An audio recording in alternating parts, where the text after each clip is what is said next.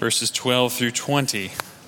That's page 955 on the Pew Bible. Let me encourage you to turn there if you didn't bring a Bible this morning. 1 Corinthians 6, verses 12 through 20.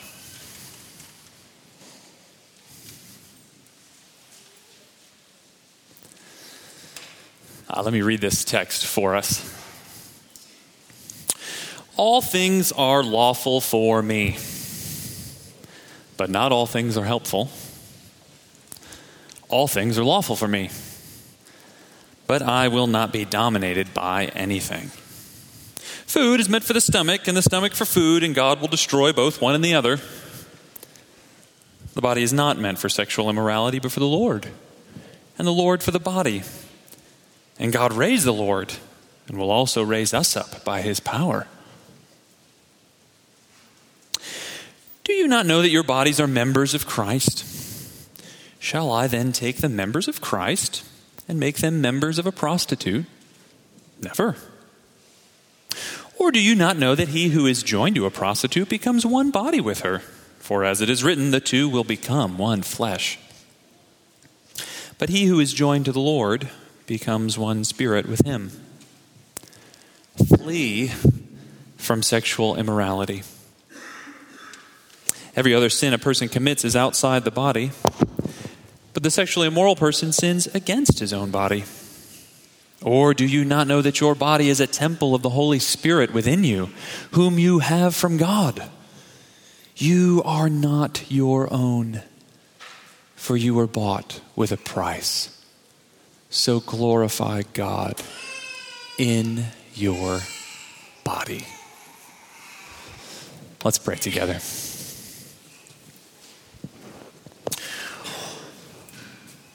Our Father, how right it is to give you praise. Lord, all creation praises you. From the heavenly host down to the most microscopic plankton in the bottom of the sea. Lord, all is resounding with your praise. So as we come before your word this morning, Lord, we pray that you would free our minds from distraction and give us clarity by your Spirit to listen to what this passage is saying, that we might join in the glorifying work of creation as your image bearers and as those who have been loved and redeemed by Christ. We ask this in his name. Amen.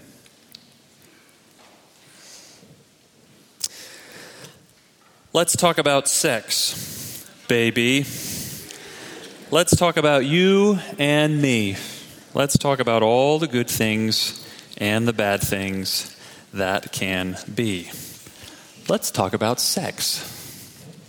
So sang Salt and Peppa right here on the New Haven Green just a couple summers ago. 15,000 people. Let's talk about sex. But in the church, it seems like sex has been something we haven't been so apt to talk about. If you've been watching the farewell season of Downton Abbey, think of the scene a couple weeks ago between the butler, Mr. Carson, and the cook, Mrs. Patmore. Mr. Carson is about to marry one Mrs. Hughes, and the anxious Mrs. Hughes has sent her good friend, Mrs. Patmore, to Mr. Carson to ask on her behalf if Mr. Carson wants a full marriage with all that entails. And when Mrs. Patmore meets with Mr. Carson and finally beats around the bush long enough for him to catch her drift of what she actually wants to talk about, they both awkwardly turn away from each other in their chairs, speak about the subject in indirect references, and raise their eyes to the ceiling, wonderfully embarrassed. It's a well-played scene. But despite what many people think, when the Bible speaks about sex, and 1 Corinthians 6 is just one of many places, there is neither the glib casualness of pop music, nor the stiff awkwardness of post-Victorian moralism. You see, in the Christian view of things, sex is neither a mere appetite to fulfill, so long as there are mutually consenting parties, Nor is sex a taboo subject that should fill us with embarrassment. Rather, as we'll see in this passage, the Christian view of sex, rooted in the Bible, is full of glory. A divine gift of a good creator meant to show forth his kingdom, to be used in the way he intends. And so, Paul will state quite bluntly in verse 18, flee sexual immorality. God's vision and purpose for sex are so good and glorious that you should run away if you find yourself tempted to pursue anything that falls short of it. Like Joseph in Genesis, sprinting away from the advances of Potiphar's wife, flee sexual immorality. But of course, ours isn't the first period in human history that's experienced more than a bit of confusion surrounding sex. When you read a text like 1 Corinthians 6, I don't know about you, but it can be strangely comforting to realize that we're not the only ones who've been a bit muddled when it comes to understanding what sex is really for. In many ways, we still haven't caught up with the first century when it comes to muddledness. And so there's no reason for the church today to freak out. The gospel was the power of God for salvation then, and it is still so today. But for all that, it does seem that the church in Corinth was seriously failing to grasp how the gospel ought to shape our view of sex. Verses 15 and 16 imply that there were Christians in Corinth who thought it was perfectly acceptable to visit the local temple prostitutes. And not in order to introduce them to Jesus, mind you. But notice this. They were failing to grasp how the gospel shapes our view of sex because at a deeper level, they were failing to grasp what the gospel means for our bodies. 8 times in 9 verses, Paul mentions the body. The whole passage will end, glorify God in your body. It's that positive vision of God's glory resounding through our bodily life that Paul leaves ringing in our ears. Yes, flee sexual immorality and do so because you've been called to something greater. Glorify God in your body. So what does the gospel have to say about our bodies that will help us think clearly about God glorifying sexual expression and empower us to live that way? I think we see 4 things in our text here before us. A 4-point sermon this morning, not a 3-point sermon. Changing things up. 4 points in honor of the 4 quarters of the Super Bowl. Here we go. First, glorify God in your body because your body has a God-given purpose. We see this in verses 12 through 14. Explicitly at the end of verse 13, the body is not meant for sexual immorality, but for the Lord. The body has a meaning. Now, the passage begins with Paul quoting some slogans that some of the Corinthians would have bandied about. The first slogan, sort of marked off in quotation marks there, was, all things are lawful for me. In other words, you can hear the Corinthians thinking, we're not under the law anymore, we're under grace. So that means we have the right to do all things, right? But Paul immediately begins to sort of pick apart and deconstruct their slogan-based moral thinking. All things are lawful for me, you say? But not all things are helpful, are they?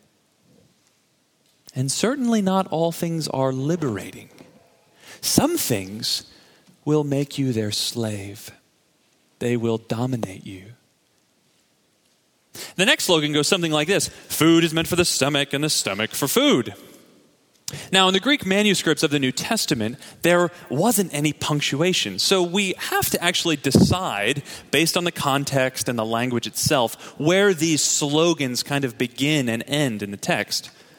And many commentators think that the next line, and God will destroy both one and the other, actually ought to be included in the quotation marks too.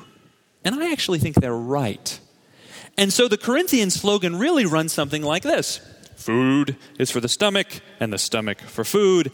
And in the end, it doesn't really matter because God's going to do away with all this bodily material stuff anyway. So you see then the underlying idea that they had. What we do with our bodies doesn't really matter. If you're hungry, you should eat. If you're lustful, you should have sex. It's just a bodily appetite. It doesn't really matter. After all, what God really cares about are our souls, and all this bodily stuff is going to go away someday anyhow. And in many ways, we can think similarly today, can't we? It's just sex. What's the big deal? Does God really care what I do with my body? I mean, we love each other. And here's where the gospel comes in. In light of what God has done in Christ, friend, your body is not meaningless. It's not just a collection of atoms and energy with no purpose and no future. Your body has a meaning. It's actually meant for something. And not just something, but more specifically, someone. Just who exactly? The Lord. The body is not meant for sexual immorality, but for the Lord.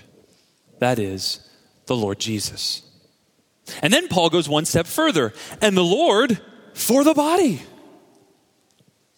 In other words, your body was created for the Lord, to serve Him, worship Him, love Him. And the Lord came for you, body and all. Think about the central message of the Bible. In the beginning, God created humanity, right? Bodily. And then after the fall had introduced death and decay and disordered desire into the world, when the fullness of time had come, Jesus in the incarnation took on a human body to show that God's redeeming purposes included our whole selves, bodies included. And in verse 14, Paul goes on and points to the resurrection. Just as God raised the Lord Jesus in the body, He will raise us too, body and all. And so despite the Corinthian slogan, God won't simply destroy one and the other. He will raise them up. So it seems your body, Christian, has a glorious future. From creation to redemption to resurrection, our good God has a purpose for our bodies.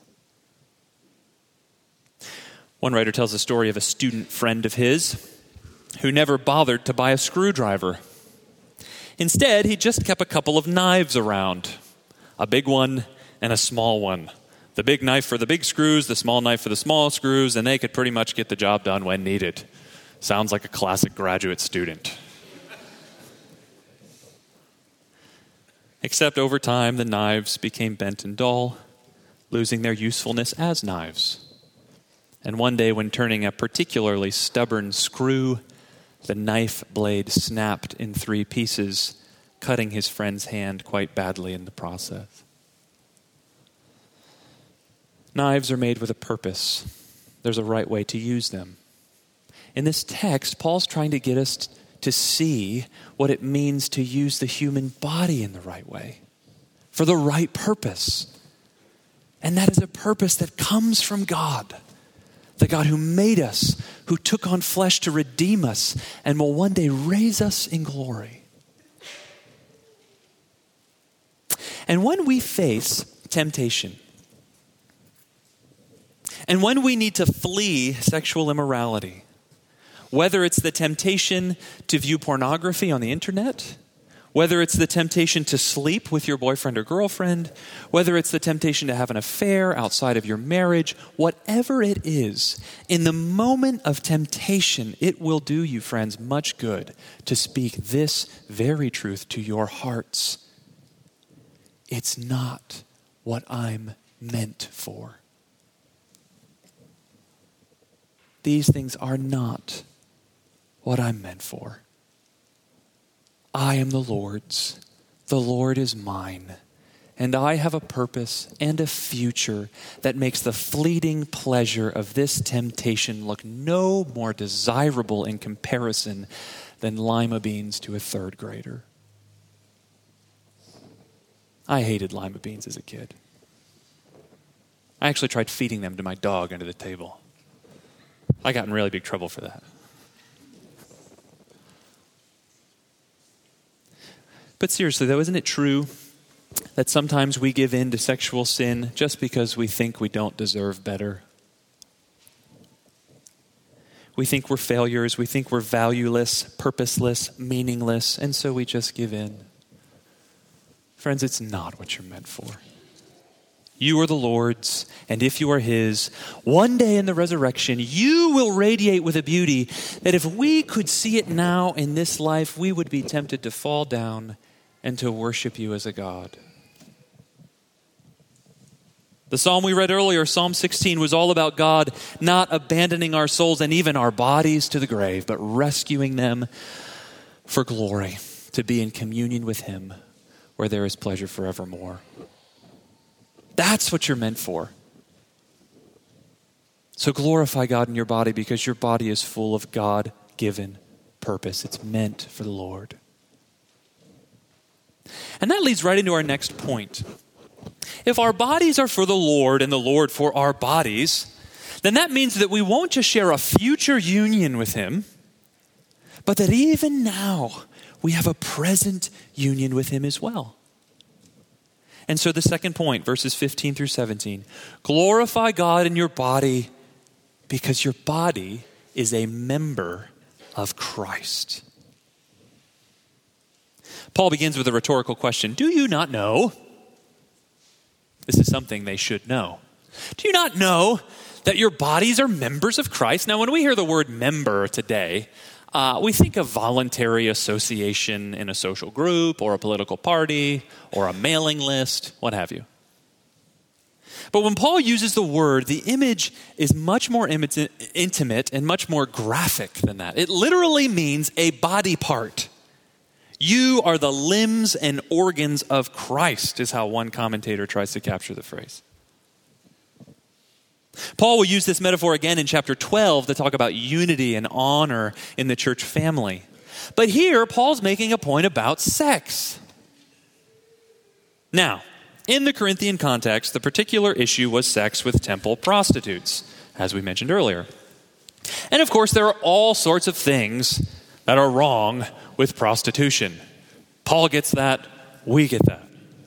But the point that Paul wants to highlight here is specifically related to the meaning of sex itself. And that meaning is found in the one little phrase in our passage, one flesh. You see, friends, the biblical view of sex is that it exists for more than mere pleasure on the one hand, and for more than mere procreation on the other. Ultimately, sex is an expression and declaration and embodiment of a whole life union with another person. Sex is a way of saying to another person, I'm committing my whole life to you, not just physically, but in every way. Socially and spiritually, emotionally and financially, and so on. As Paul quotes Genesis to say, the two will become one flesh. But there's another step in the line of Paul's thinking that we have to see. This one flesh, whole life union that sex is meant to signify and communicate is itself meant to be a reflection, a picture of something. Of what? Of the deep, intimate union that Christ has with believers. Verse 17, he who is joined to the Lord becomes one spirit with him. That is inseparably, personally united. United in such a way that the union between a husband and a wife can only be a reflection. Paul will say as much again in Ephesians 5. Again, in speaking of marriage and sex, he'll quote Genesis 2:24. A man shall leave his father and mother and hold fast to his wife, and the two shall become one flesh. And then Paul says, this mystery is profound, and I'm saying that it refers to Christ and the church. In other words, marriage and sex are meant to point beyond themselves to a much greater reality, to the unbreakable union between Christ and the church. So you see, this is why the biblical sex ethic is what it is. In redemption, God unites himself with that which is radically different than himself. Us, fallen and finite human beings. And that union is forged wholly, intimately, and permanently. And so in the Bible, human marriage is a display and picture of that redeeming love of God. Marriage is the union between two people who are different, male and female, and who give themselves to one another wholly, intimately, and permanently, as long as they both shall live, the old vows say. So why is sex with a prostitute so unthinkable in light of the gospel? Why is any sex outside of marriage so out of place in light of the gospel? Because only in marriage does sex say what it's supposed to say. That there is a God who loves us and has given himself wholly for us and will never, ever forsake us. If you want to dive deeper into the biblical vision for sex and sexuality and gender, friends, let me encourage you to come to the Sunday school class happening at 9 o'clock on Sundays. Greg and others will be unpacking this over the next few months. But if what Paul is saying about sex here is true, that it's ultimately a sign, a display of the much greater union believers have with Christ, if that's true, then it means something very practical for those of us who are single.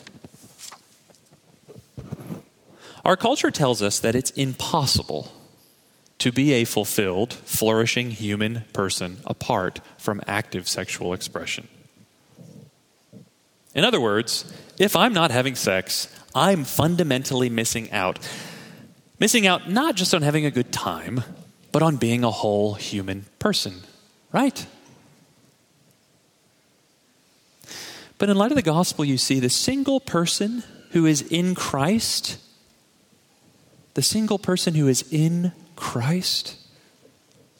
already enjoys what sex is ultimately about. It's like a tourist standing atop the Great Wall of China, with the green hills rolling off in every direction, but staring nose down, face buried in his or her Rick Steves guidebook, looking at a picture of the thing when it stands right there beneath their feet. If they just lift their gaze and take it in. Sex is a glorious picture, yes, but it is still a picture. And you don't need the picture to enjoy the thing itself. Will you miss out if you're not having sex? No. You don't need sex to be a whole human person, which is to say, sex is not God and never can be. And do you want to know what will help you flee sexual immorality? Grow in your intimacy with the thing itself, with Christ himself.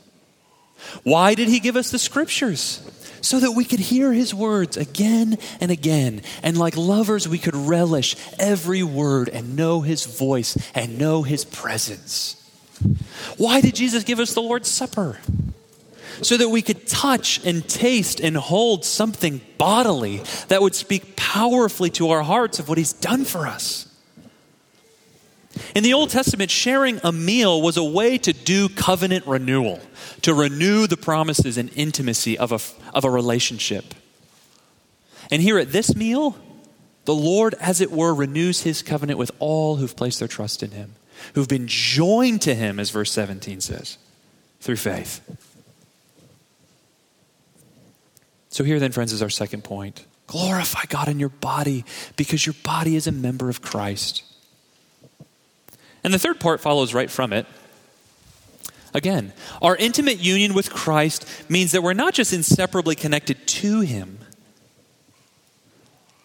but in a mysterious way, it means that by the Holy Spirit, God dwells in us. In verses 18 and 19, then we have the third point. Glorify God in your body, because your body is a temple of the Holy Spirit. Now, everyone agrees, if you look down, that verse 18 is a tricky verse. On the surface, Paul seems to be saying that sexual sins are somehow worse than other sins. But the rest of the New Testament proves that that can't be what Paul is saying here. Just last week, we saw that sexual immorality and greed and reviling and so on are all equally out of place in God's kingdom. So what is Paul saying? Well, if you look at the footnote in the ESV there, we could legitimately read the first part of the verse to simply be saying every sin a person commits is outside the body. And that sounds a lot like some of the Corinthian slogans that Paul was dismantling earlier in the passage. In other words, what we do in our bodies isn't really that spiritually significant. And many commentators have thought just that Paul is quoting and combating here yet another Corinthian slogan. But if that's not the case, if the ESV has rendered the verse properly, and many translations do it the same way, if this isn't a Corinthian slogan, then it would seem that Paul is not saying that sexual immorality is worse than other sins,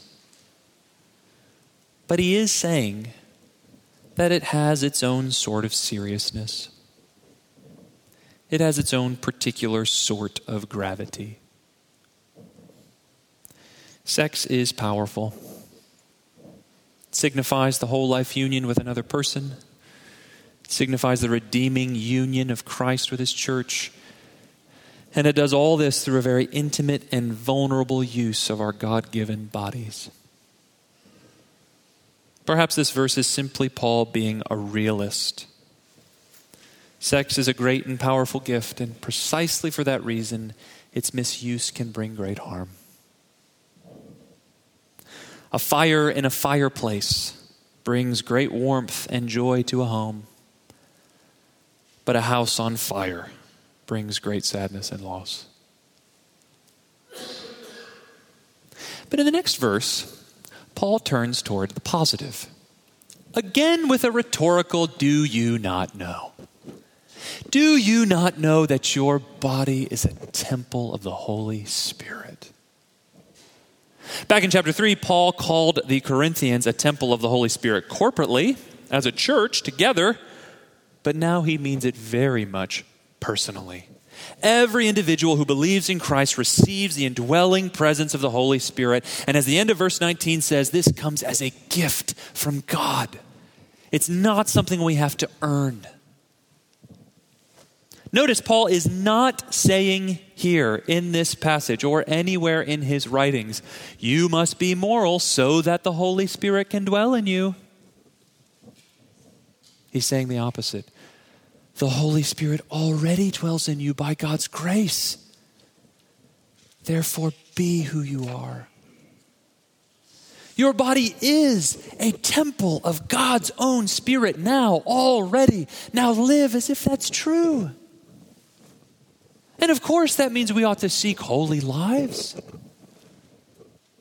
But at a deeper level, friends, it means that we ought to live without being haunted by shame. You see, before you had done one thing right, before you had made any progress in righteousness or holiness, when you were still utterly dead in sin, Christian brother or sister, God took up residence within you by his Holy Spirit. He looked at you and said, by virtue of what Christ, my Son, has done, I'm coming to live there permanently. I'm making it my home. And so he will do for everyone who trusts in Christ. Maybe you're here this morning and you've not been fleeing sexual immorality. Maybe you've fallen into it time and time and time again. And as a result, shame lingers in every corner of your life. And you feel that if someone really saw you, they wouldn't love you. And if someone loved you, they couldn't have really seen you. But listen to the good news this morning. No matter how impure and uninhabitable you may feel, if you've placed your trust in Christ, God himself has taken up residence within. You are a temple of the Holy Spirit. The same Spirit who, when he descended on the Old Testament temple, made it so that the priests couldn't even stand up because his presence was so overwhelming and so glorious. That's who's in you. That's who you are. Not a mistake, not a failure, not an addict, not a boarded up home on the edge of town where no one wants to live, but a temple of the Holy Spirit. So from now on, come live that way. Come live that way. Be who you are. Come clean where you need to come clean. There's no shame here. Break off relationships that you need to break off. He'll strengthen you. He'll be with you. Stop living together. It'll be worth the cost and the wait. Get rid of technology where you need to get rid of technology. You don't really need a smartphone, despite what the world might say. Don't let guilt and shame and fear hold you in their grip anymore. Glorify God in your body. Your body has a God-given purpose. It's a member of Christ, and it's a temple of the Holy Spirit. But there's one more point that Paul makes. One more reason to glorify God in our bodies. And this fourth and final reason, simply put, is the cross. You're not your own, for you were bought with a price. So glorify God in your body. You see, underneath the Corinthian attitude towards sex and the body was the belief that at the end of the day, what they did with their bodies was really their own business. But when we take that attitude and bring it into the light of the gospel, we see that it just can't be so. We don't belong to ourselves anymore. We belong to Christ. You see, because of sin, friends, we lived under a debt that we could never pay. And that debt grew greater every second of every day, infinite upon infinite upon infinite. A debt that held us wholly under its power, body and soul. You might be here this morning living under this debt, maybe without even realizing it, and you wonder why there's a weight on everything you see and experience and know. But there is one who came, who is able to pay the price, to lift the debt. And he was not just able, but willing to do so. To redeem us, he gave up his own body to die on a cross, to pay our debt of sin in our place. And now, in light of what he's done, we're gloriously not our own anymore. He bought us for himself and we belong to him. If you're new to Christianity, this is really the point around which everything else turns. Christ crucified. The fact that we are so sinful that the perfect Son of God had to pay an infinite price for us, his own blood. but the fact that we are so loved and accepted that he gladly paid it out. Becoming a Christian, putting your trust in Jesus Christ, means embracing these two realities that flow forth from the cross, that we are simultaneously sinful and accepted. And it means entrusting your whole life to him, the great lifter of our debt, the great purchaser of our lives, body and soul. And he becomes the Lord of your life. You listen to what he says in his word. And by the indwelling power of the Spirit, you're changed more and more to become like him. And you become a part of his people in the world, the family of God, the church. Of course, the thought of being no longer your own, as Paul says at the end of verse 19, can sound a bit scary or threatening, can't it? And yet to come under the lordship of Christ, even when it comes to how we use our bodies, is the most liberating thing there is. If it's true that Jesus Christ is our loving creator and redeemer, then surely belonging to him and doing what he says and trusting him is the most liberating and joyful thing we could possibly do. Because he gave his body for us, we can gladly and safely give our bodies to him. If he was willing to go to the cross for me in love, then surely I can trust him with my everything, body included. And so, friends, to conclude, because your body has a God-given purpose, because it's a member of Christ, because it's a temple of the Holy Spirit, and ultimately because you were bought with a price, because of all that, brothers and sisters, flee sexual immorality and instead glorify God in your body. Flee sexual immorality not because sex itself is awkward or dirty or taboo, but because God's vision and purpose, not just for sex, but for our very bodies, is so much more glorious and satisfying. And as we do so, the world will see in us a different way of thinking about our bodies. And the world will see in us a different way of living as embodied people in community. And by God's grace, it will draw them to know and trust the risen Lord Jesus for themselves. The one who gave up his body for us so that our bodies might be raised with his. Let's pray.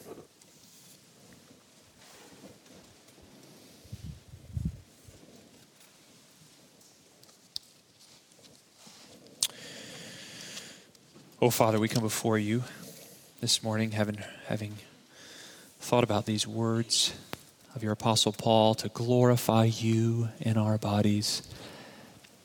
And we want to pause and confess this morning, God, that is often so hard.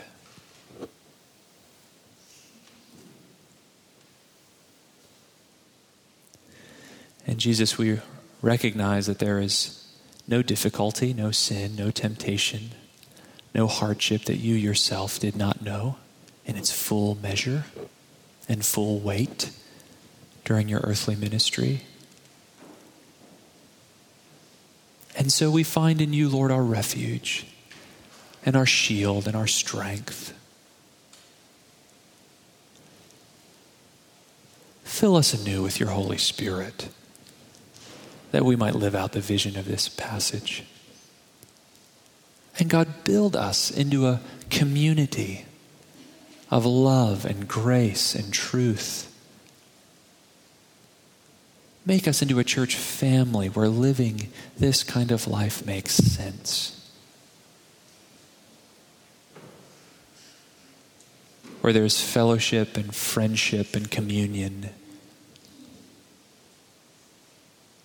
Where there is love and acceptance.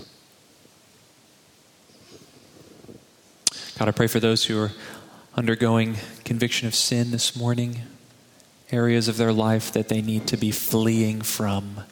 Oh God, I pray that you'd give them the strength to do just that. Give them the courage to reach out to a Christian friend who can help them in that fleeing. and help them to grasp the positive vision that you have for them, whether they be single, whether they be married, whether they expect and hope one day to be married, whether they expect and realize that they will live a life of singleness all their days. Oh God, help them to see the glory of living for you. Help us to glorify you, God, in our bodies. Amen.